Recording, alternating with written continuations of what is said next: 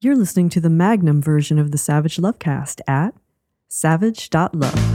If you're stuck in a relationship quandary, or if you're looking for sexual harmony,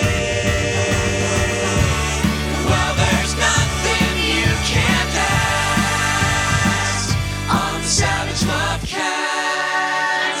Lovecast. There are a lot of feast days on the Catholic calendar. I was raised Catholic, as I believe I may have mentioned on this program once or twice. I am from a very Catholic family, and I have the Catholic kitsch and the sexual hang-ups to prove it. But somehow, the fact that there's an annual feast day on the Catholic calendar dedicated to ass, that escaped my notice. The Feast of the Ass? What do you know? Every January 14th, once a year, Catholics celebrate the Feast of the Ass. I would like to extend my best wishes, belatedly, to all who celebrated the Feast of the Ass last week. I hope you had a good one. I hope you had a nice little feast. Of course, it's not what you think. It's not how it sounds. If something sounds too good to be true, it probably is. The Feast of the Ass, Festum Asinorum, is not a celebration of analingus. It's not about rimming. Catholic feast days, they aren't even feasts. They're annual religious celebrations, not big-ass Thanksgiving-style dinners. And the Feast of the Ass is meant to commemorate, it's meant to celebrate the Holy Family's flight into Egypt, which went like this. After Mary gave birth in the manger in Bethlehem because there was no room in the inn, after the three kings showed up bearing gifts, and after the little drummer boy wandered in and convinced himself that what Mary really wanted right now was a drum solo, because exhausted new moms with sleeping infants, they love their drum solos. After all of that, an angel showed up to warn Joseph that Herod, the king of the Jews at the time, was coming to kill Jesus because he didn't want any competition where this king of the Jews shit was concerned. And the angel told Joseph to take Mary and Jesus and flee the fuck into Egypt. Now, did an angel really appear to Joseph with a warning? Probably not. Joseph probably made it up so he could get Mary the fuck away from the brat with the drum. But angel or no angel, the Holy Family got the fuck out of Bethlehem. They fled into Egypt, and Mary rode there on the back of a donkey, an ass. The Feast of the Ass celebrates that donkey. And according to Wikipedia, all other donkey-related stories in the Bible. And there are others. There are lots. Because donkeys were the lime scooters of Bible times. They were all over the place, just laying around. Anyway, seems to me that if the Catholic Church could steal Saturnalia from the Romans and turn it into Christmas, and steal hundreds of thousands of minor local gods all over the world and turn them into Catholic saints, each with their own feast day, I don't see why people who eat ass, or like to have their asses eaten, can't steal the Feast of the Ass from the Catholic Church. And it turns out the Feast of the Ass, originally a holiday called Servulus that the Catholics stole from the pagans. So while two wrongs don't make a right, if the Catholics stole the Feast of the Ass from the Romans, I don't see why us ass eaters today can't steal the Feast of the Ass back from the Catholics. It's not even like the Catholics are using it anymore. I've been Catholic my whole life and only found out about the Feast of the Ass last week. Once upon a time, the church celebrated the Feast of the Ass by having a young woman ride a donkey through town, and then the donkey was up on the altar during Mass. Trust me, that wasn't happening at St. Jerome's on the north side of Chicago when I was a kid. I would have remembered that. I called my siblings just to be safe and asked them, and they don't remember any donkeys in church either. If I sound a little upset, it's because I am. I'm a little upset that I only found out about the Feast of the Ass last week after Peter Merkin, a follower of mine on Twitter, tweeted at me about it on the day of the Feast of the Ass. Peter only has 22 followers. He's at Merkin_Peter. And he doesn't tweet often, but when he does, they're good tweets, like that one to me about the Feast of the Ass. He followed that up with another tweet with a suggested menu for the Feast of the Ass: rump roast, tossed salad, and remember to fuck first. Even though Peter's bio said don't follow me, I went ahead and followed him anyway. And you should too, because anyone who brings something as amazing as the Feast of the Ass to all of our attentions, that guy deserves a follow. Kids, mark your calendars. We missed it this year. We are not going to miss it next year. Whatever else is going on next year, this time roughly, whatever else is going wrong, however the midterms turn out, whatever dumbass shit Trump is saying to his dumbass followers at his dumbass rallies, whatever Manchin and Sinema are blocking the Senate, whatever new variant of COVID we're onto then, whatever new superhero movie we're all being forced to sit through, whatever beloved celebrity we're grieving as we marvel at the apparent immortality of Henry Kissinger and Rupert Murdoch and Clarence Thomas, whatever else is going on, we have something to look forward to. The Feast of the Ass, January 14th, 2023. Mark your calendars now. All right, coming up on today's show on the Micro and Magnum editions of the Savage Lovecast, Dr. Stacy DeLynn returns to the show to weigh in on whether we should be sleeping with unvaccinated people. And on the Magnum, comedian Zach Noe Towers joins me. He's gay, I'm gay. I believe I may have mentioned the fact that I'm gay once or twice on this program as well. And me and Zach, we take some very gay calls together. That is on the Magnum Savage Lovecast that you can subscribe to at savage.love. The Magnum Lovecast, twice as much show, more questions, more answers, more guests, no ads. Subscribe now at savage.love. All right, here we go. Hi, Dan. I have been with my fiance for 12 years. We met a couple of friends just 2 months ago, and one day a girl in the friend group asked to have a threesome with us. I was open to the idea, but I said I would need time to think about it. She kept pushing to do it now, and I agreed. I set my boundary. No PIV between them. I asked for confirmation, and they agreed. I looked into my fiance's eyes, and I said, please don't leave me out. Touch me, look at me as much as you can. Just please make me feel included. He said, of course, sweetheart. The threesome begins. A couple minutes passed, and the girl asked if my fiance could put his dick in her. I looked at him, and he was just looking back at me. I felt pressured, but I consented. Everything was okay, but I thought she was inconsiderate throughout. She was asking my boyfriend to take his condom off and to come in or on her, which felt inconsiderate to my feelings. I said no to both. I had to repeat no. The threesome ends. I'm still feeling good at this point.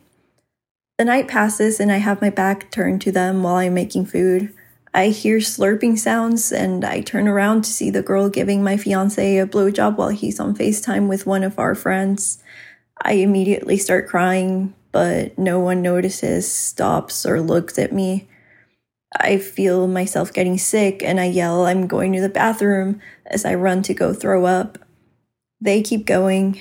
I come back out and he's moaning loudly and face fucking her still.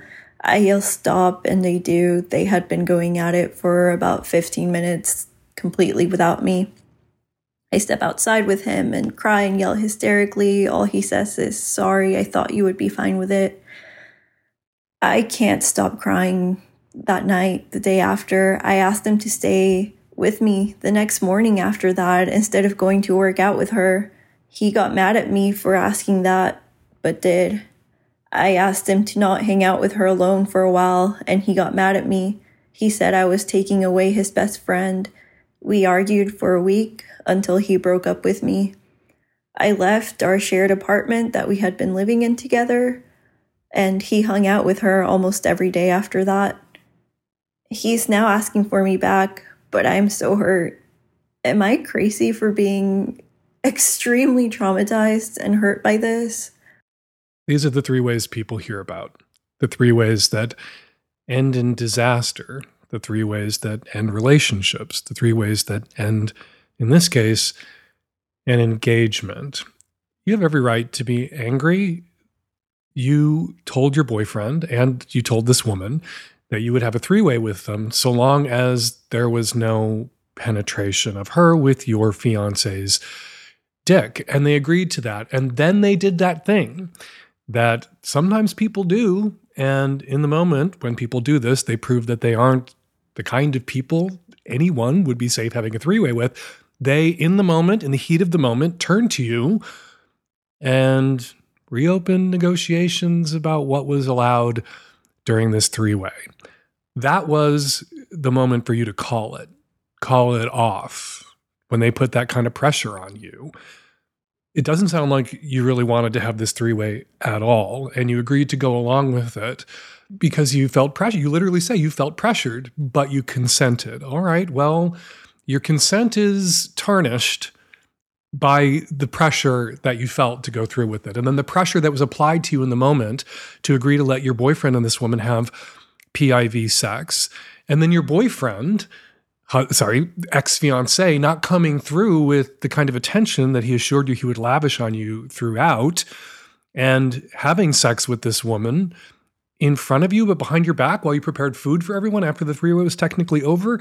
Oh my God, yeah, I'm glad you're out of this relationship. I'm glad you've dumped this motherfucker. All that said, you're listening to this show. You've probably heard me talk about this in the past.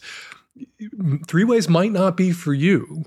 You know that now. Please don't have them again in the future under similar kind of pressure or duress. Never again agree to a three-way that wasn't your idea, what you wanted to do, and wasn't a three-way you initiated or suggested to your future romantic partner to be named later.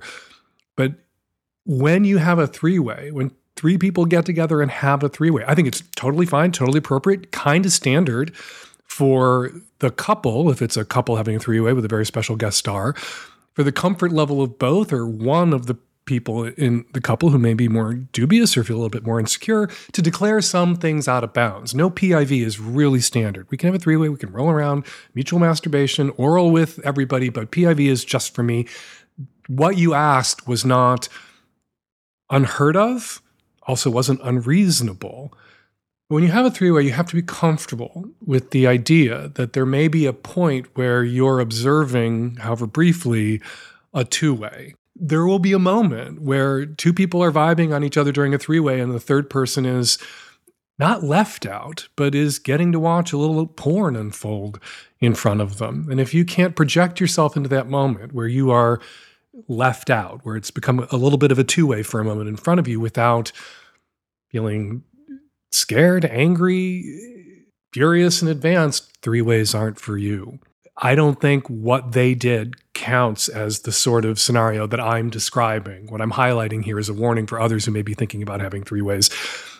They initiated sex when you were out of the room with your back turned after you had agreed to the three-way under the condition that your boyfriend always be lavishing attention on you at the same time that he was sexually interacting with this other woman, and he didn't fucking do that because he's a selfish fucking prick. And she's an inconsiderate prick. And I'm glad he's out of your life. I think you should stick to your guns. I don't think that you should see him again. I don't think you should get back together. I don't think that you should uncall off the engagement that you called off. Because it wasn't just about the three-way going badly. It's why it went badly. What he was demonstrating to you as it was going badly, which was a disregard for your emotional safety during sex, a willingness to selfishly violate your consent, what you had consented to in advance during varsity level sex play involving another person. I wouldn't feel safe having one-on-one sex with someone who had done that to me during a three-way. I also don't think I could trust someone if I wanted to be in a monogamous relationship who had behaved that way during a three-way to honor the monogamous commitment that they made to me if monogamy was indeed something I needed or insisted on. And it sounds like monogamy is something you need and should insist on going forward with someone else. Hi, Dan, Nancy, and the team.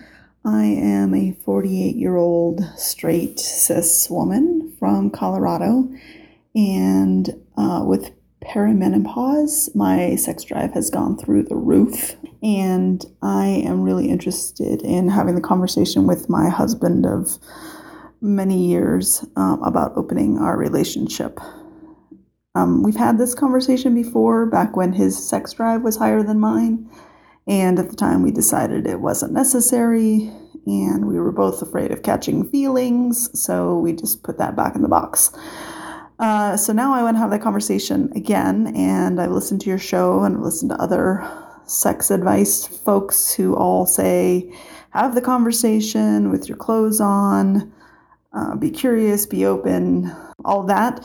What I'm struggling with is finding the right timing to have that conversation. We still have kids at home, and life is busy, and often our together time is usually sexy time. So it's really hard to find time alone where it feels appropriate. And to be honest, I'm a little afraid he's not going to have a good reaction. So part of me also just dreads, I don't know, rocking the boat with other parts of our life. Is he stressed at work? I don't want to add that stress to him. Are we about to go on vacation and I don't want to upset our vacation? I feel like this conversation is going to be upsetting and we can get through it, but I don't ever want to have the upsetting conversation, but I need to have the upsetting conversation. So how do people choose when to have this conversation? How do they set it up? You make it sound like it was a mutual decision not to open up the relationship when your husband raised the issue, when your husband initiated the difficult conversation that now you're afraid to initiate, that it was a mutual decision, that you guys both decided together that it was too risky, that there was a chance one or the other of you might catch feelings for someone. And so you decided together as a couple not to open the relationship back when your husband was the hornier one. Now that you're the hornier one, and congratulations that you're experiencing periomenopause as horny-inducing, as many women do, good for you, gold star, you got the trophy, you get the prize. You want to revisit this subject, and you're nervous and trepidatious, and I just have to assume that you're nervous about reinitiating this conversation because it wasn't a mutual decision, because you guys didn't decide together not to open the relationship back when your husband was the horny one, but your husband agreed not to open the relationship back then when he was horny at your insistence, and he's going to feel cheated out of whatever it was that he could have made happen back then, or just angry. And that's just a possibility here. That's just something you're going to have to face down. Seems easier, though, considering that your husband already initiated this conversation once.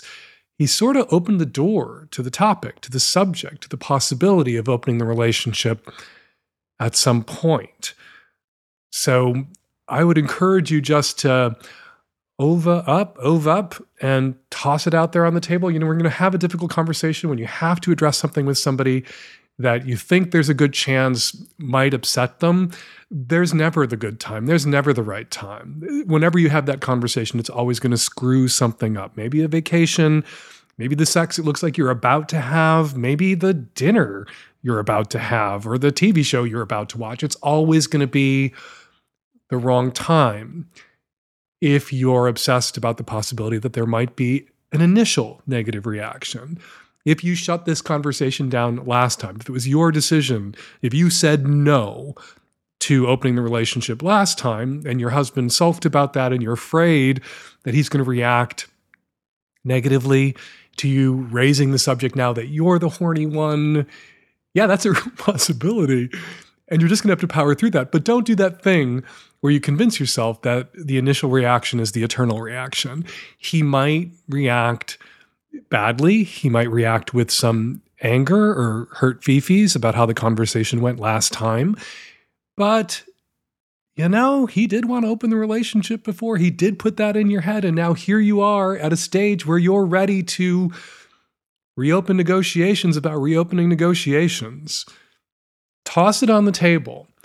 And I got to say, I don't believe that during sex is always the wrong time to have this kind of conversation. If you and your husband have the kind of sex life, or you enjoy dirty talk during sex and you talk about past experiences or potential future experiences during sex, testing the waters a little bit during sex, pushing the envelope a little bit during sex, dirty talking not about opening the relationship, but dirty talking about other partners, other experiences, maybe even dirty talking about what it would be like to open the relationship when you're both hot and bothered and horny and fucking. Well, that will then require you to have a conversation when you're done fucking, after the orgasms, during his, hopefully yours as well, during your refractory periods, when you're calm and you're both thinking clearly and he's not thinking with his dick and you're not thinking with your twat, and you can have this conversation again.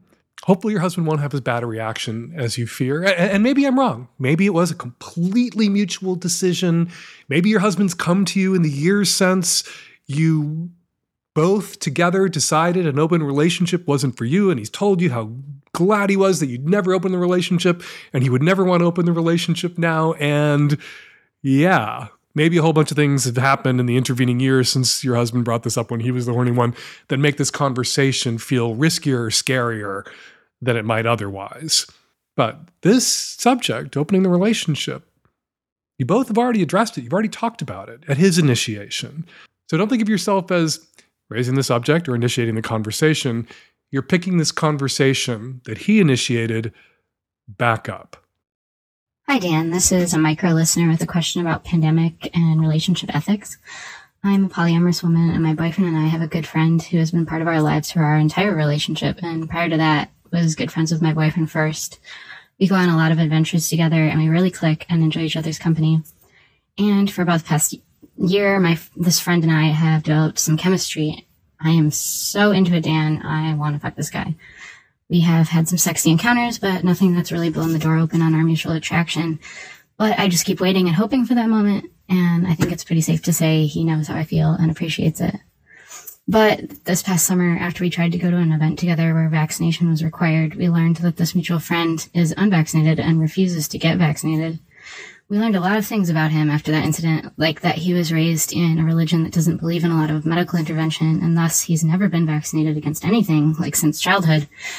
And he continues some of his religious beliefs and this aversion to medical intervention into adulthood. I was shocked to hear this, because I've always thought of him as such an insightful and educated person, and I don't think this part of his life is something he really shares with a lot of people. On the one hand, I felt honestly enraged to hear this because I suffer from a chronic condition, and people's spiritual bullshit about health and disease have irritated me for a long time, and those feelings have gotten stronger during COVID. On the other hand, as someone who suffers from a chronic condition, I also think that people should be entitled to their full agency when it comes to medical decisions, even if I think that their choices are wrong or harmful. But beyond that, my boyfriend and I have had some severe COVID cases in our family, so I feel pretty sensitive on this topic. And I guess I'm really not sure what to do about this friend and my feelings for him. He told us that he tries to be ethical about how he lives his life right now, like he doesn't use a fake vax card to get into places, and he tries to avoid things where he might expose, people unnecessarily. However, it has certainly changed my view of him, even though we try to avoid this topic. But Dan, I am still so into him, I don't know what to do. I try to talk myself down with thoughts of how he's not right for me, but the feelings keep coming back up. I think if this was someone I was dating for a primary relationship, I would totally dump his ass because this shit would make me too crazy. But when it comes to romantic friendship with someone I see at most a few times a month, it's hard to make this a deal breaker in my mind. We do still have so much in common and so much good energy. Joining me to help tackle this question, Dr. Stacy DeLynn, MD, a board-certified physician who shares really sound science about COVID-19 on her absolutely invaluable Instagram account. Also a frequent guest here on the Lovecast and in my column, and a poly person. So, Dr. DeLynn, thank you for jumping on the phone. Thanks for having me. So, to sum up, should someone with a chronic health condition be hanging out with an unvaccinated person a few times a month? And is there much of a distinction to be made between hanging out with that person a few times a month and fucking that person once in a while? Yeah, no, I think that the virus is spread through aerosols, so any indoor contact is going to be risky. I think this caller is what we call the vaccinated vulnerable. So those are people who've received the vaccine, but they have underlying conditions like immunosuppression or cancer, other things that they're significantly more at risk of getting severe infections that can kill them. So, she says she's in this high-risk group, and in spending time with someone who's unvaccinated, I just want to talk about what it means practically to be unvaccinated right now, particularly in the setting of this really massive and unprecedented surge. Unvaccinated people are 6 times likely to test more positive, 9 times more likely to be hospitalized. They're 14 times more likely to die from COVID-related complications. So when you're unvaccinated, it means that you carry larger amounts of virus when infected. It takes you longer to clear the virus. You're known to be significantly more contagious for a longer period of time. The jury is not still out on any of this. These are established facts on what it means to be unvaccinated. So, in this question of this man that she's interested in is behaving ethically, that's really concerning to me that he would expose himself to her, someone who's in that vaccinated vulnerable group. And let's just drill down on that, whether he's been behaving ethically or not. She says they've been hanging out for a year, but she only found out this summer that he's not vaccinated, which means they were hanging out after the vaccines were widely available, and she had assumed he was vaccinated and only found out he was unvaccinated when they went to a venue that he was refused entry to because he was not vaccinated. So he didn't disclose to her proactively, his friend with the chronic health condition, that he was unvaccinated. He was outed. Right. Like she said that he's chosen not to get vaccinated because of his religious beliefs. And she says that he tries to be an ethical person. But from the get-go, it's clear that it's pretty shady that if you're trying to get into a venue that requires a vaccination without a card, it's not really ethical. And if you're unvaccinated and you truly want to behave ethically, you really would have to entirely quarantine yourself away from society right now. And it's clear this guy isn't. So it's hard to make an argument that he engages in ethical behavior when right now this incredible influx of patients is overwhelming hospitals in the country, which are stretched so thin that at this point they can't even accommodate like non-COVID patients that might need emergency care for things like heart attacks or car accidents, et cetera. So I agree. It's not exactly ethical behavior. Not only is he not behaving ethically, the caller isn't behaving in a proactive way around her own health concerns here. She's not sitting on his dick. She is in the same room with him. He is, by dint of being unvaccinated at this stage of the pandemic during the Omicron surge, really a high-risk person for her to be in the same room with. So the distinction she's making between we can't take it to the next level because he's unvaccinated and I have a chronic health condition and that would be risky, so we're just going to continue to hang out a few times a month. Can you erase that distinction for us? No. I think that they're one and the same. And I think that, one thing that I also want to point out is that the caller mentioned she's in a polyamorous relationship and mentioned that she appears to also have a primary partner. And I, as a polyamorous person myself with two partners, I know that polyamory is about openness and consent. And in the same way that I imagine that her primary partner would not be okay with her having unsafe sex with a new partner and then putting him at risk of STIs, of sexually transmitted infections. In addition to putting herself at risk, she would also be putting her partner at risk too. So that's another thing to think about as well. We're never going to see the end of this pandemic, are we? I don't know. I'm still maintaining some optimism. I think that this particular variant is really scary, and it's spreading a lot through the country. But we do see more people getting vaccinated, more people getting boosted. And I would like to think in experiences like this, that the caller would put the greater good over her intense desire to hook up with this person. And hopefully we're all in this time doing our best to make the safest decisions possible to protect both ourselves and our communities. I recently found out a friend wasn't vaccinated when we were all planning to get together for a game night. This is before Omicron emerged. And it came out that this person wasn't vaccinated. And I have a chronic health condition. I have asthma, and it's gotten progressively worse as I've gotten a little bit older. And this all came out, and we were like, yeah, no, we're not getting together for game night. You're not vaccinated. And our friend, just so they could hang out with us and play games, went and got vaccinated. Right. That's an important societal pressure. And I wonder if this guy wants to hook up with this girl enough to maybe get vaccinated himself too. She could put it on the line. The caller has leverage here. And leverage which would not only make him safer, everyone he comes into contact with safer. If she said to him, you can have some of your vestigial religious beliefs. You've walked away from the religion in which you were raised that issued medical treatment and nobody got vaccinated. You can have that, whatever remnant of it you want, or you can have my pussy, take your pick. Yeah, maybe this is a new public health policy, like no sex with the unvaccinated. I mean, the CDC is all over the place. Maybe if they push that one, it'll work. Dr. Stacy DeLynn, thank you so much for how generous you've been with your time and your expertise during the pandemic with my listeners and my readers. I really appreciate it. And I learned so much following you on Instagram. Everyone should be following you on Instagram at @StacyDeLynn_MD. Thanks again. Thanks so much. Hey, Dan, 47-year-old male in Portland, Oregon. I'm a cis male who was in a toxic heterosexual relationship for 20 years. I have an ultra-conservative religious background.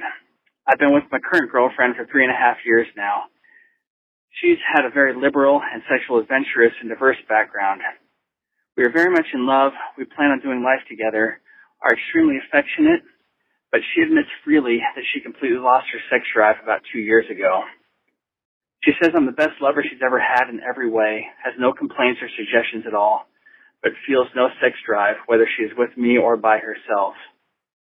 I love her and want to be with her, but the lack of sexual desire is causing significant self-esteem issues and making me feel like I'm somehow subpar. I don't know how to get around wondering why she's had such crazy kinky sex with so many past partners, yet she has no desire to have a physical relationship with me. She tells me that we have redefined what she previously thought of as love, and I'm the first guy she's ever introduced to her 13-year-old daughter. I know ours is the most significant relationship she's ever had, but we'll have sex every 4 to 6 months, and it feels completely obligatory on her part. She's quick to give me a hand job every couple weeks, but again, it feels obligatory. I've been working with a personal counselor who has helped me with my self-esteem issues, and I now realize my feelings of physical attraction are not dependent on her desire for me, but I don't want to be in another long-term sexless relationship. She recently reluctantly agreed to try a couple of counseling with me. After a couple of years of insisting the problem was entirely mine, as she is perfectly happy with our current dynamic and has no problem with how things are. She feels completely fulfilled while I feel unwanted and unattractive. Am I making a mistake pursuing this relationship further? I love her so dearly, which is incredibly bittersweet as I treasure the affection she shares with me, but I am tortured by the lack of desire from the person I want most. We are scheduled to begin couples counseling in a couple weeks, but the feeling I get from her is that she'll appease me by attending a few sessions, and then we'll go back to insisting that it's entirely my problem since I'm the one who is dissatisfied. Am I doing something wrong? Am I being irrational? Am I being foolish pursuing this relationship? Is there a different strategy I should try to be able to have a mutual fulfilling relationship with this woman I love? I don't know what to do. Your expectations are completely reasonable. You want out of your committed romantic relationship what most people want out of their committed romantic relationships: intimacy and sex. Your girlfriend trying to make this somehow your problem, your fault, that there is this conflict in your relationship that may not be resolvable around desire, around sex, around intimacy, is cruel and unfair of her, because again, your expectations, your desires here are completely reasonable, are standard. I'm not saying that she's broken. There are people out there who can have crazy, kinky, uninhibited sex with people they don't know well, with people they don't love, but can't have that same kind of sex or experience no desire for people that they do know well, that they do love. They've even got a name and a pride flag now: phrasexuals.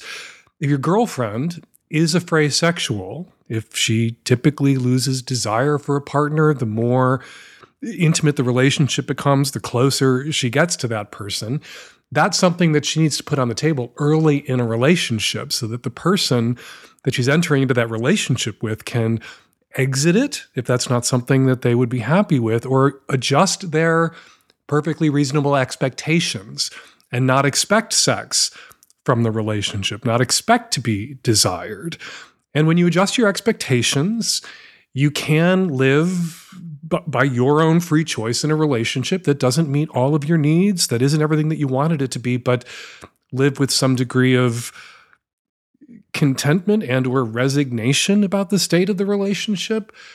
But either your girlfriend didn't know this about herself going into this relationship with you, and so couldn't put that on the table so you could reset your expectations, or this isn't something that's true about her generally. You don't give much of her sexual history beyond the fact that she's had crazy, kinky, off-the-wall sex. Was that crazy, kinky, off-the-wall sex in the context of long-term partnerships? Well, if you're the only person who's ever met her child, I expect not. I expect those were all short-term, uncommitted relationships. So maybe your girlfriend didn't know this about herself then, but she knows it about herself now. And again, I'm not saying she's damaged goods, but she's not what most people are or capable of giving to a partner, what most people can give at least a couple of years in to a committed romantic relationship, which is desire, capable of desiring her partner. And if she could own it, if she could take some responsibility for the conflict at the heart of your relationship around a fundamental issue of sexual compatibility and own some of it, part of it, most of it, all of it, half of it at least, maybe you could make this relationship work with an accommodation that allows you to seek sex outside the relationship with people who desire you in the way that emotionally, I mean, my God, listen to the sound of your voice. Emotionally, you need to experience being desired in that way. Ideally, by your committed romantic partner, but if she's incapable of desiring you that way and you want to stay in this relationship with her, all right, that's a price of admission you're willing to pay to be in this relationship. What price of admission is she willing to pay to be in this relationship with you? What accommodation of your perfectly reasonable, understandable need to occasionally feel desired by your sexual partner is she willing to make? Obviously, she's not willing or incapable of faking it to a convincing enough degree. Is she willing to allow you to seek it elsewhere? And now, all that said, if your partner hasn't been so motivated as to already go and get her hormone levels checked, because perhaps the tanking of her desire has something to do with her hormone levels, okay, she needs to go do that. You say that her desire for you evaporated 2 years ago. What else happened 2 years ago? March of 2020, we entered a pandemic 2 years ago. Some people have seen their libidos tank during the pandemic. Maybe that's something you could talk about and work through with the couples counselor. But you need to set a date. How much longer are you willing to put up with this? How much longer are you willing to absorb the rejection and the hurt that you're absorbing now? How many more blows can your self-esteem take? That's something you need to figure out for yourself, perhaps in a solo session with that couples counselor. And then you need to set a date and you need to stick to that. And if there's been no improvement, if there's not a breakthrough around her ability to tap into whatever she was attracted to you about sexually, physically in the first place, or an accommodation on the table, yeah, you're going to need to exit this relationship for your own sake. Hi, Dan, lesbian from Denver calling. The other day at work, I was approached by a coworker who I don't know super well. He's a young gay man who just relocated to the area a few months ago and wanted my advice because he said he doesn't know a lot of other queer people. He said he's been talking to a guy on the apps and they've been getting along really well. They haven't met up yet in person, but he said his concern was that they are, in his words, the same puzzle piece, and was concerned that they weren't really going to be compatible. I asked him if he was willing to be the other puzzle piece, and he said that he was, though it's not his preference, but that this other guy was not. He did say that he tends to find a reason not to move forward with everybody and has an issue with commitment, and he was concerned that maybe that's what he was doing. But I wasn't really sure what to tell him. As a lesbian, I don't feel very qualified to answer this question, but I would love to hear your opinion. Joining me by phone to help tackle this question, Zach Noe Towers, an LA-based comedian that you may have seen on E's Dating No Filter. He also has a very sexy podcast called Good Morning Sodomites that I will be a guest on when season 2 returns this year. Hey, Zach, how are you? I am great, Dan. How are you? I'm really good. I've missed Good Morning Sodomites. You're on hiatus right now, and I look forward to plopping my butt down on your podcast sometime soon. Oh, you can plop your butt down on my podcast. Oh, then we're making this sound like a quid pro quo, like you come on me, I come on you, when I wanted to have you on my podcast, whether or not I ever got to come on yours. Okay, first of all, come on me, come on you. I can't. I never thought that you would be a guest on mine. So I never even broached the subject. And then when you asked me, I was like, well, hell, I'm going to ask him too. Well, you want to reciprocate. You want to do the whole podcast reach around. Yeah. But that's not why we're here. We're not here to negotiate the terms of our upcoming podcast nuptials. We're here to give some advice to this poor lesbian with the coworker with no boundaries and no clue, frankly. This is fascinating because it sounds like she's a zookeeper trying to find a mate for an endangered species. Like trying to get pandas to fuck. Yes. It's girl, first of all, are you an integral part of this, this scenario? I think he's doing great by being on the apps. I would say there are many, I think it's happening in Denver. Was this call from Denver? It's from Denver. Yeah. I mean, I think I feel like I need more information. I feel like he's going to figure it out on his own. Denver's a big city. He somehow has it in his head that because he's been chatting with some guy on an app and they've determined that they're both tops or both bottoms, they're the same puzzle piece, That means they can't meet. That means they can't hang out. That means they can't swap blowjobs. That means they can't swap handjobs. That means they can't be friends. He says he wants to connect with the gay community. And what does he mean by gay community? Like only tops if he's a bottom and only bottoms if he's a top?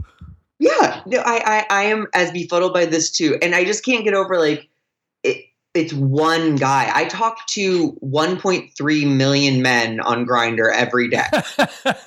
I send out whole pics to half of those men.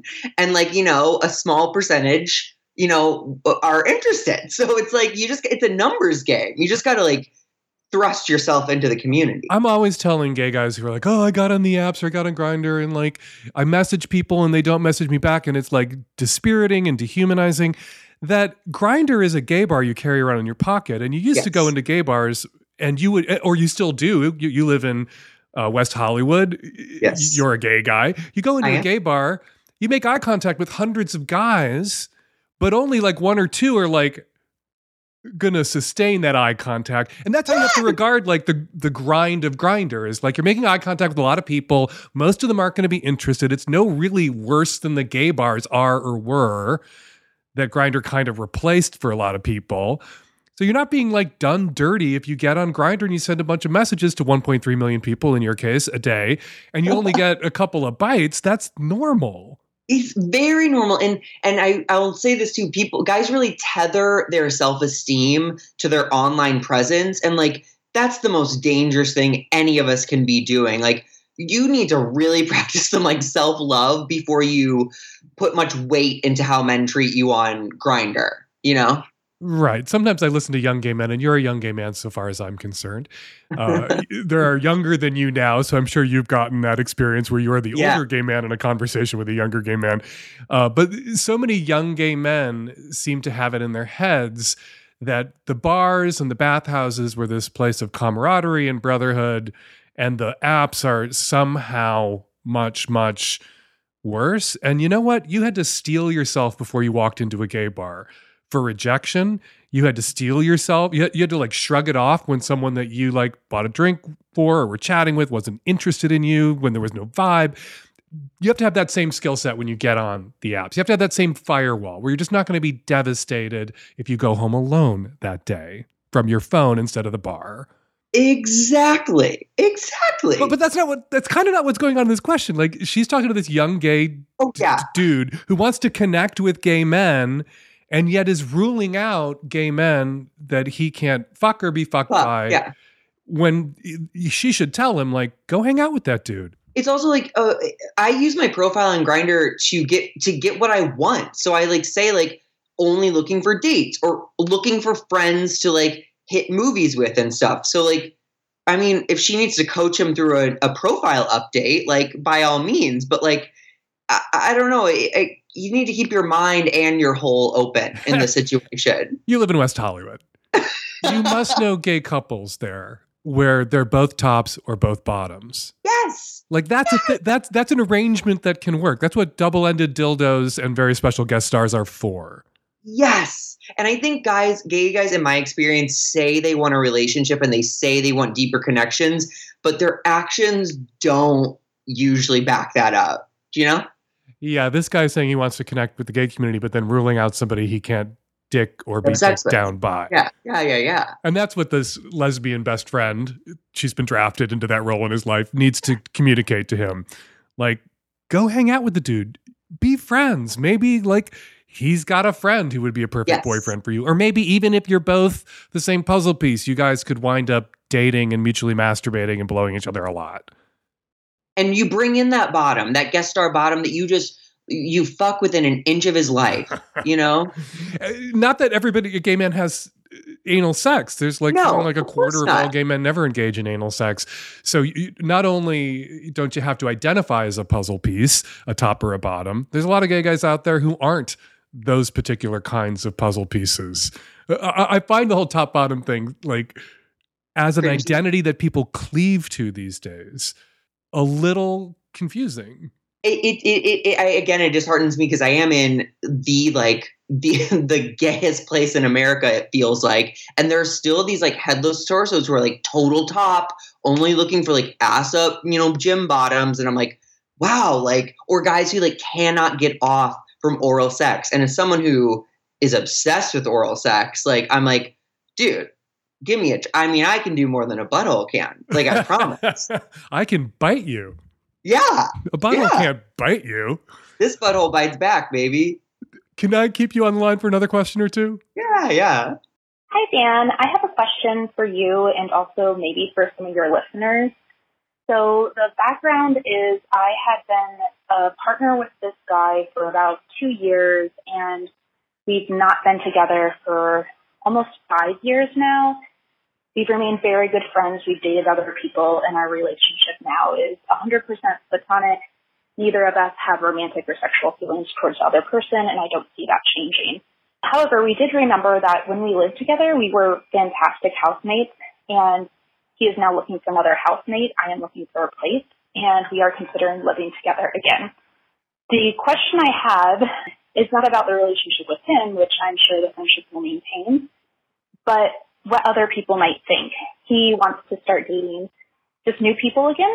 I'm also vaguely interested in that, but am also very comfortable being single. And we just kind of wanted to know the general atmosphere of what people think it would be like if he were to bring a girl home. And should he introduce me as a friend, which I am? Should he disclose that I used to be his partner 5 years ago, although nothing has happened since? So, yeah, I would just love to know what people think. I certainly don't want to prevent him from having a relationship, but he's a really great friend and housemate. In gayland, it's really common for exes to be friends and even live together as roommates. Freaks straight people the fuck out, though. Yeah, I was going to say, as I was listening to this, I was like, I don't share this concern in any way, just because, again, guys, we're bouncing all over the place.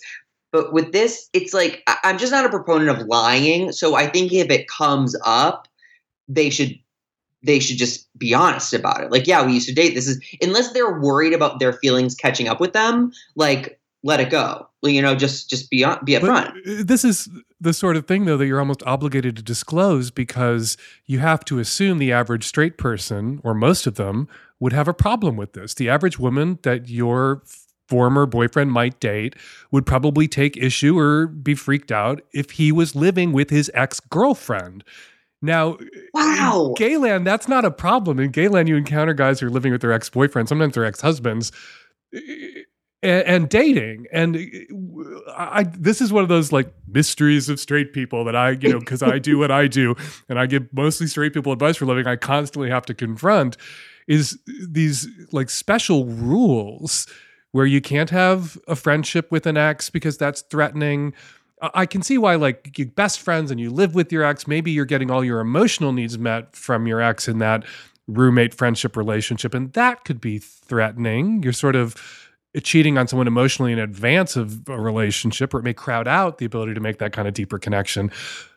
But unfortunately, yeah, caller, you have to assume that any woman that your ex-boyfriend dates and any guy that you date is gonna probably freak out about this. That blows my mind. And I think a big part of being like a queer person is patiently waiting for straight people to catch up to what we already know and do.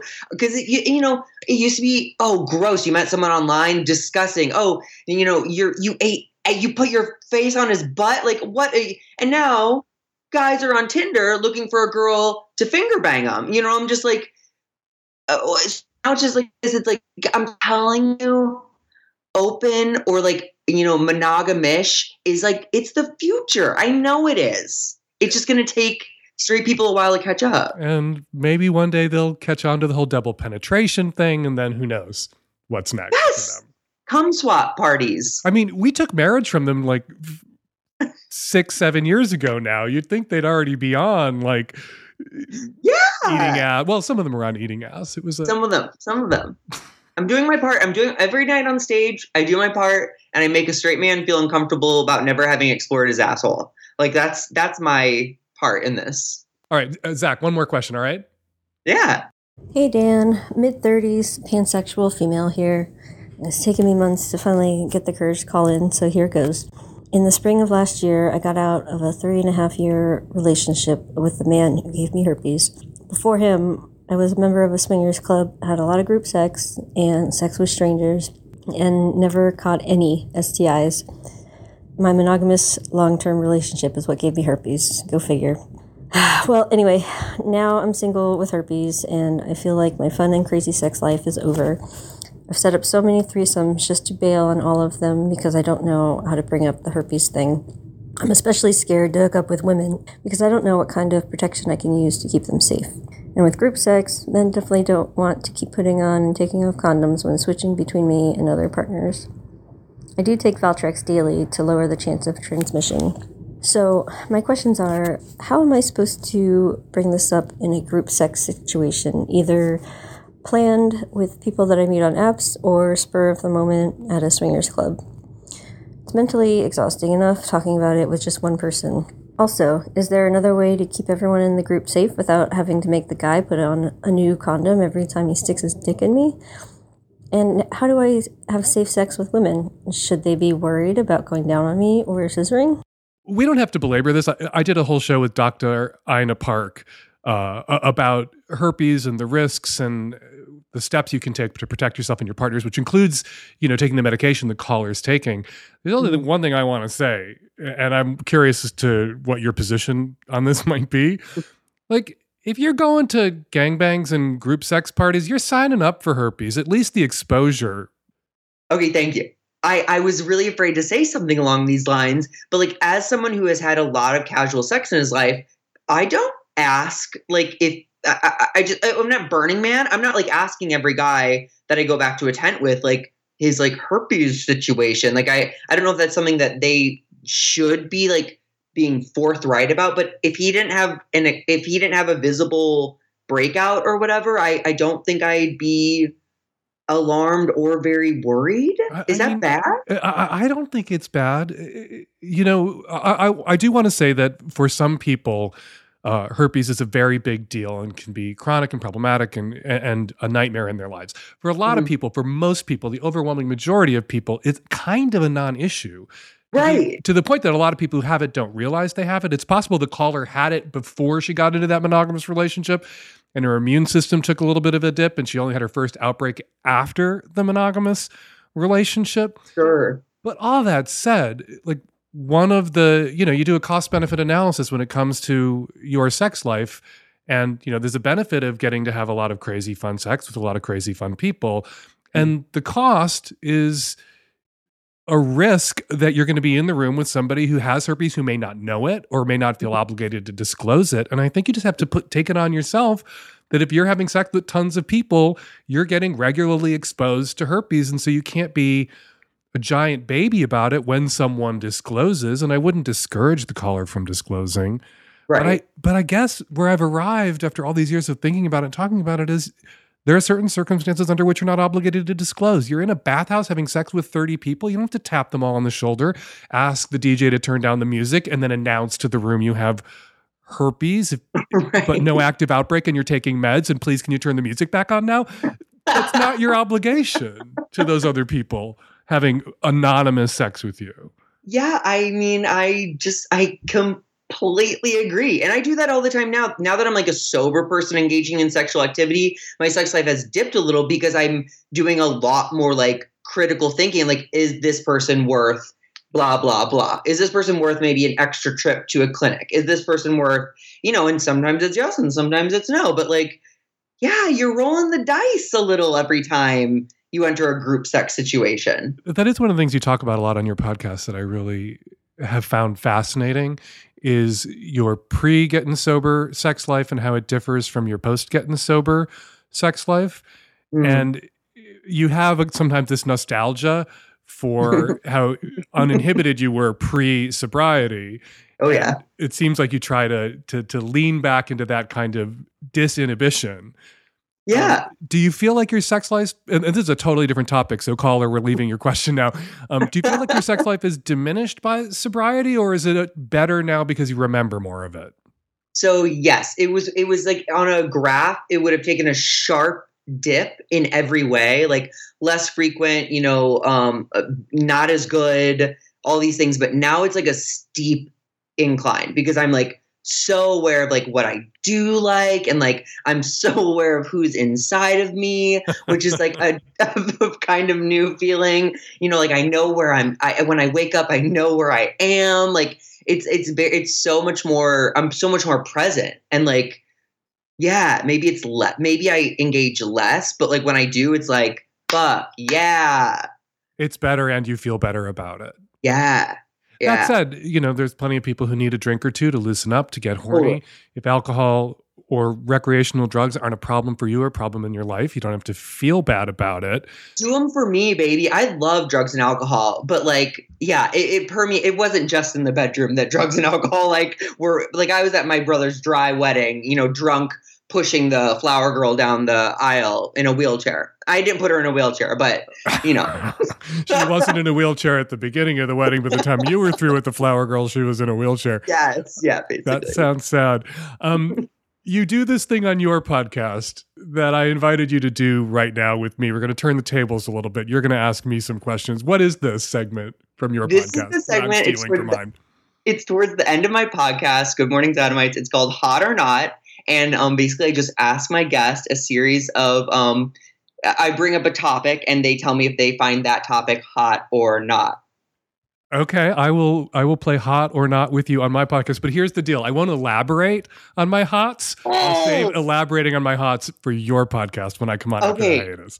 That is a deal. That is such a deal. Okay. Man scent or musk? Oh my God, I'm going to have to elaborate right away.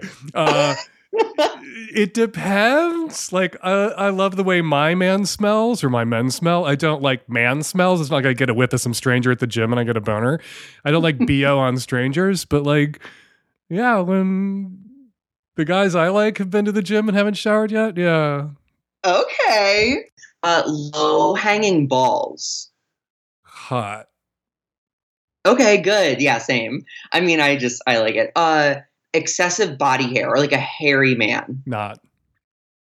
Okay. Group sex. It's a not for you. I know it's a not for you. Not. Isn't it? Yeah. If I control the invitation list, if I get to put the guest list together and, you know, organize the table seating charts myself, then it can be hot. Like, I'm not going to lie and say I haven't had group sex. But you need an itinerary of what holes will be visited, what poles will be visited. I need to know everybody. Okay. No strangers. We can make that happen. Just put me in touch with your assistant. Come. Hot. Okay. Water sports. Sean Hannity? Not. Timothy Chalamet wanted to pee on me? Hot.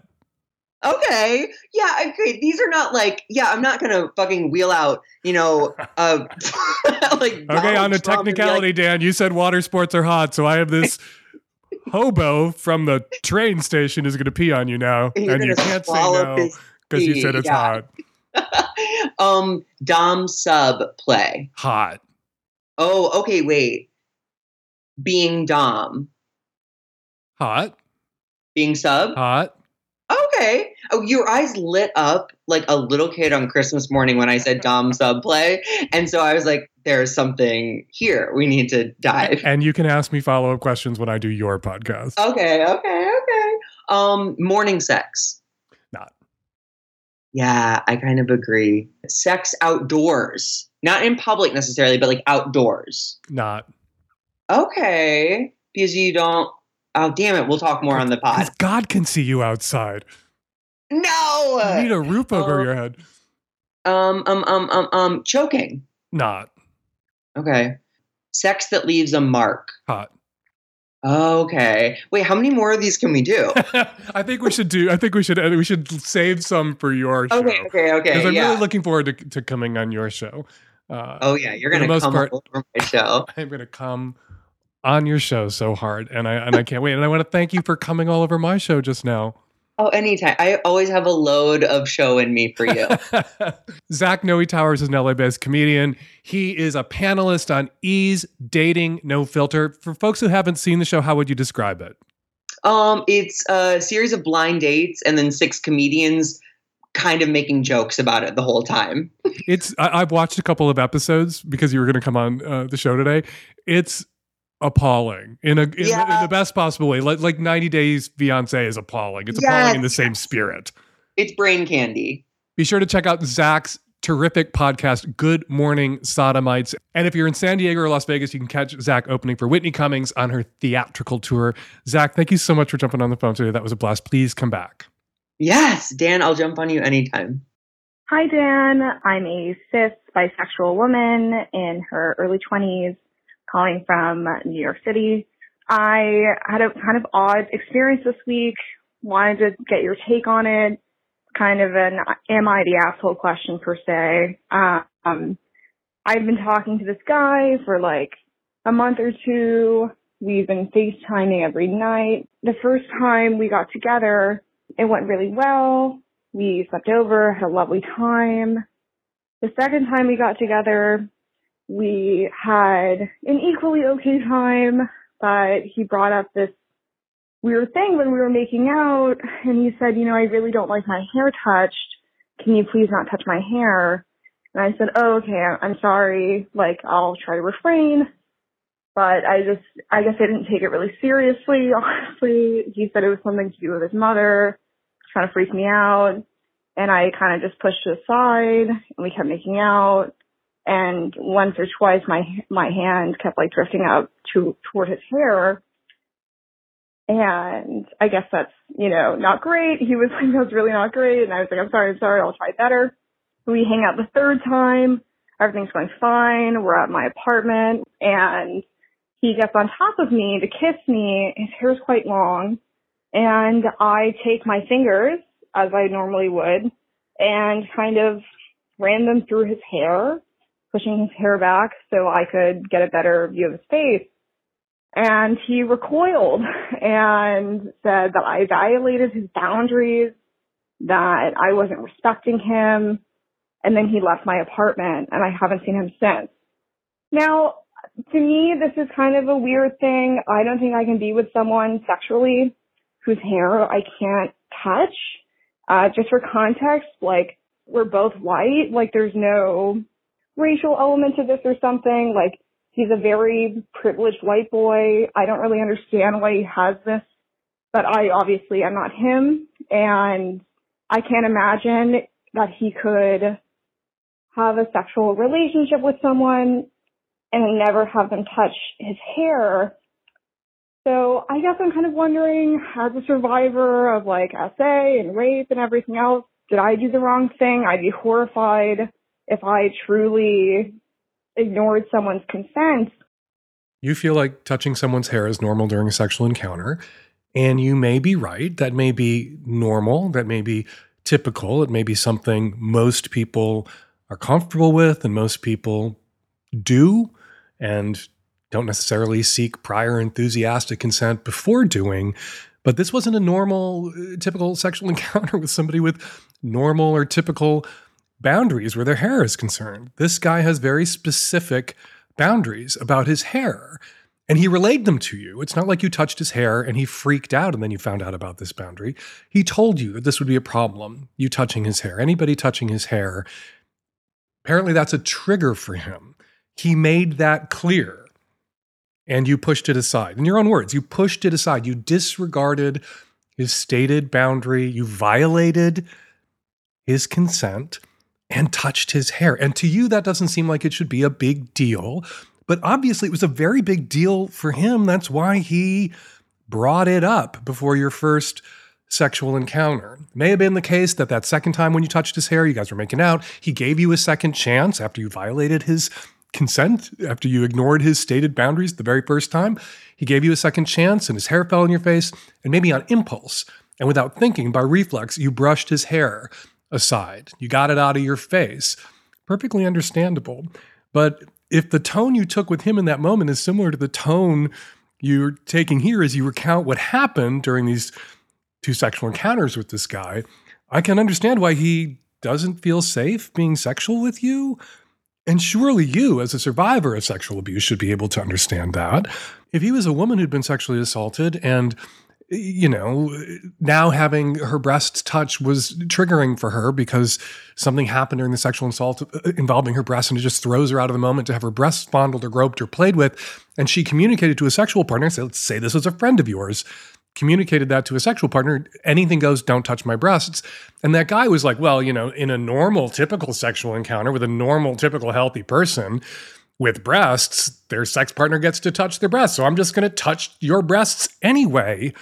You would, and I think quite rightly and probably very easily, be able to identify who the asshole was in that encounter. And it's not the person with the boundary that rules out something that an average, normal, typical sexual encounter might be in bounds. Rules out of bounds something that might be in bounds. Both these things can be true. You present this at the end of your call like an either or. Are you being unreasonable, or does he have some things he needs to work through in therapy? You are being unreasonable, and he may, or I'll go out on a limb, he does have some things he needs to work through in therapy. Maybe we all have some things we need to work through in therapy. Maybe he's already been to therapy, and what he worked on with his therapist, or where he got while working with his therapist, was to a point where he could communicate this boundary. He could say to sex partners, can't have been an easy thing for him to say because it does, sound a little odd, but maybe that's what he did in therapy. Worked on being able to make this boundary very clear with his sex partners, because for him, having his hair touched is very triggering. Yeah, so maybe he already went to therapy. This is where he got. And maybe you are being unreasonable. And for a survivor of sexual assault, this is a very strange blind spot for you to have. Maybe that's something you need to work on in therapy. And maybe when somebody makes a sexual boundary clear to you, that isn't something you push aside based on your ideas about what may or may not be normal or typical or expected in a sexual encounter. Hi, Dan. 26-year-old bi male from Michigan. My girlfriend, my fiance, had a sex video leaked of an incident before we got together, and it was sent to everybody, all of our mutual friends, and it kind of traumatized me in the sense that, I can't allow her to give me head anymore because I can't help myself picturing what she was doing with that guy. And it's really put a hold on our relationship. Just so I'm following the timeline here correctly, this sex video, the video of your girlfriend that was sent to all of your mutual friends, leaked. Somebody maliciously spread that sex video around, sent it to people to, I assume, humiliate and embarrass, perhaps retaliate against your girlfriend. It leaked before you two got together. It leaked before you began to date. It leaked before you were engaged. If the fact that your fiance had had some other dude's dick in her mouth before your dick came into her life was such a problem for you, how did you end up dating? Why did you end up dating? Why did you inflict yourself on her? I don't understand. If this was a problem for you, it was a problem for you before you began to date. I don't think that your girlfriend, your fiance, should have to put up with a partner, should have to date or be with a guy who looks at that or knows about it and thinks she's the one who did something wrong. And you're calling for help. You're not calling to tell me that your girlfriend is a terrible person because this happened to her. You do identify the problem as yours, and I don't want to come down too hard on you. You also say that you're bi, which means you've had more than one dick in your mouth, I assume. Why is it a problem that your girlfriend's had more dicks in her mouth, or your fiance, than just your dick?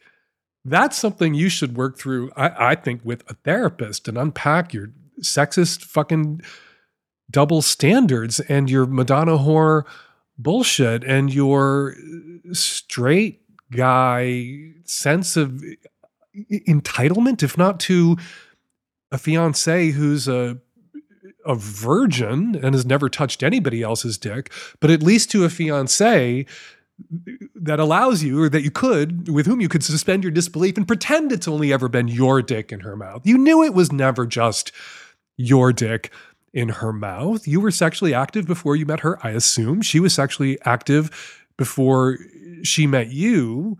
So even in the absence of the video evidence that you probably shouldn't have looked at if you thought you might have this kind of reaction to it, you had to know that other dicks had been in her mouth, had passed her lips on her face. And so, yeah, I find myself feeling very frustrated with you and for your fiance. Maybe your fiance loves sucking dick, and so the fact that you can't allow her to suck your dick after watching this video, is a problem for her. It makes her feel bad. It makes her feel shamed and victimized again by the person who spread this sex video around, who leaked this sex video. Or maybe she doesn't want to suck your dick at all and she's relieved, and that's why she's still your fiance.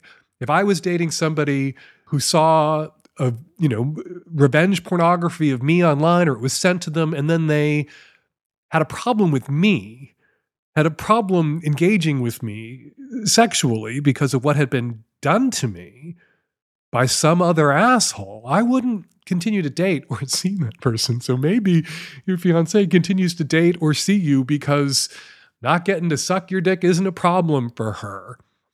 But if it is a problem for her, she deserves better than you. She deserves a guy who doesn't need to be able to lie to himself about his girlfriend or fiance never having touched another man before. Yeah, I guess I am kind of beating up on you just a little bit. Get to a therapist. Madonna Whore Complex. Google it, look it up, talk with your therapist about it. Get past this. You're 26 years old. If this relationship, this engagement goes tits up because you can't get past this, assuming you're not going to date, age-inappropriate partners, assuming you're not going to date women young enough to be virgins or go out there and find the women your age who are virgins in a couple of years, you're going to have to work through this hang-up of yours at some point, all right? And it'll be worth it. I assume you like your fiance. I assume you love your fiance. If you love her, stop treating her like she did something wrong by not allowing her the pleasure of sucking your dick. That's just assholery. And if you were my fiance, that would be disqualifying assholery, and you wouldn't be my fiance anymore. All right, before I get to listener response calls, let's read some listener tweets. In reaction to a news story in The Guardian with the headline, "Face masks make people look more attractive," study finds, Esther DeVeger tweets, "Okay, that headline made me laugh, but interesting how COVID has impacted what we find attractive. As often cited on the Savage Lovecast, good judgment is attractive." Yeah, it is. And wearing masks right now, during the Omicron wave, that is one way to demonstrate good judgment. Brian, proud to be vaccinated, boy, tweets, "Today's Savage Lovecast is a masterclass in talking to your kids about porn. I'm the proud parent of an ace NB lesbian 16-year-old and a late-blooming 14-year-old boy, neither of them watching porn that I know of, but when it's time to have that conversation, Dan Savage crushed it on how to talk about porn and the real world with your kids. Thank you, Dan." You're welcome, Brian, but I think the time to have the conversation with your kids about porn is now. Now you can have those conversations. You can start to have them before your kids are watching porn. And a 14-year-old and a 16-year-old, even if you think they might not be watching porn yet, odds are they're watching porn or have watched porn already. And finally, sex coach Shannon tweets, "Dan just said kitchen sink polyamory on the Savage Lovecast, and I'm giggling because, well, yeah, you do kind of get everything but the kitchen sink in poly sometimes." Ugh, my brain. What Grandpa meant to say was kitchen table polyamory. That is an expression. Readyforpolyamory.com defines kitchen table polyamory as what happens when the entire poly network gets along well enough that they could sit down at the kitchen table together. Kitchen sink polyamory? Yeah, that's not a thing. But maybe it could be or should be. Maybe it could mean, your new secondary partner has been around long enough and sitting at the kitchen table with you long enough that they can get up from the kitchen table, that they can get their ass up from the kitchen table and help do the dishes every once in a while. All right, if you want me to read your tweet on an upcoming episode of the Savage Lovecast, be sure to include the hashtag Savage Lovecast. And as ever, a big thank you to everyone who tweeted or posted to your Instagram stories or Facebook about the show this week. Helps spread the word about the Lovecast, and we really appreciate it. And now, listener response calls. Hey Dan, this is a response call for the trans guy in the last episode who lost his mom shortly after coming out to her. I'm a late 30s trans man who lost my mom abruptly after starting transition 9 years ago. And while coming out to her was horrible, she had started to come around a little bit when she passed. And while I want to tell you, man, that she would be proud of the man that you are if she'd have had more time here, my dad's still alive and he's an asshole. So that's going to be a struggle no matter how your relationship with her was or what kind of person that she was. And I'm so sorry about that. But on the topic of the funeral, if you're going to her funeral and you're going to bring your genuine love for your mother to your funeral, you have to show up as your genuine self, man. Hi, I'm just adding my 2 cents to the whole choking/strangulation issue. At the very end of your conversation with Dr. Herbenek, Dan, you mentioned breath play and the possibility of using a gas mask. And I think it's really important when you're talking about choking with a partner or a potential partner to differentiate between choking as an act of breath play and cutting off air, or choking as a symbol and a sign of dominance and submission. Because for a lot of people, it's not about the breath play so much as it's about what it stands for, the utter loss of control or the complete control over somebody else. And in that case, if you talk about it in advance and what you want, it's really easy to do this fake mind. You just put your hand lightly on someone's throat, maybe 2 hands. You're not squeezing at all. But just by encircling your hands and maybe adding in some dirty talk, you can have all the excitement that comes with the possibility of choking, all the loss of the surrender of control, all the taking of control. And it's a very safe way to, unless someone gets carried away and starts to actually squeeze, it can be a very safe way to get that same feeling met, because a lot of times it's not about going without air. It's about feeling possessed. Hello to the woman in episode 794 who wants to try out some butt stuff with guys but is grossed out by it. Here's my advice. Try fingering a dude in the shower with the water running and, of course, a ton of soap at your disposal. And that way, if something goes wrong, you can get very clean very quickly. And also, I just want to give you props for being willing and interested to try this out. A lot of people out there who are grossed out by things wouldn't even entertain the notion. So you're awesome and good luck. And we're going to leave it there. Got a question for next week's show or a comment about some of the advice I gave on this week's show? The best way to get us your questions and your comments is to use the voice memo app on your phone to record your question or your comment or both, and then email it to us at voicemail@savagelovecast.com. You can also call us at 206-302-2064. We do prefer voice memos, better sound quality. But we love your calls, we love your questions, we love your comments, however you choose to get them to us. Tickets for the opening festival of Hump 2022, my dirty little film festival, are on sale now. The initial run, where you can check out a brand new slate of all new films and cast your vote for the Hump Awards after, will be screening in Seattle, Portland, San Francisco, and Olympia from the end of January through the beginning of March. And as a special gift, every purchase of a ticket to Hump comes with a free 1-month Magnum subscription to the Savage Lovecast. So go to humpfilmfest.com right now, grab your tickets and your Magnum sub. Follow me on Twitter at FakeDanSavage. Follow Dr. Stacey DeLynn on Instagram at StaceyDeLynn_MD. And follow Zach Noe Towers on Twitter at Zach Noe Towers. The Savage Lovecast is produced every week by Nancy Hartunian and me and the tech-savvy at-risk youth. I'll be back at you next week for an installment of the Savage Lovecast. And hey, everybody, mark your calendars.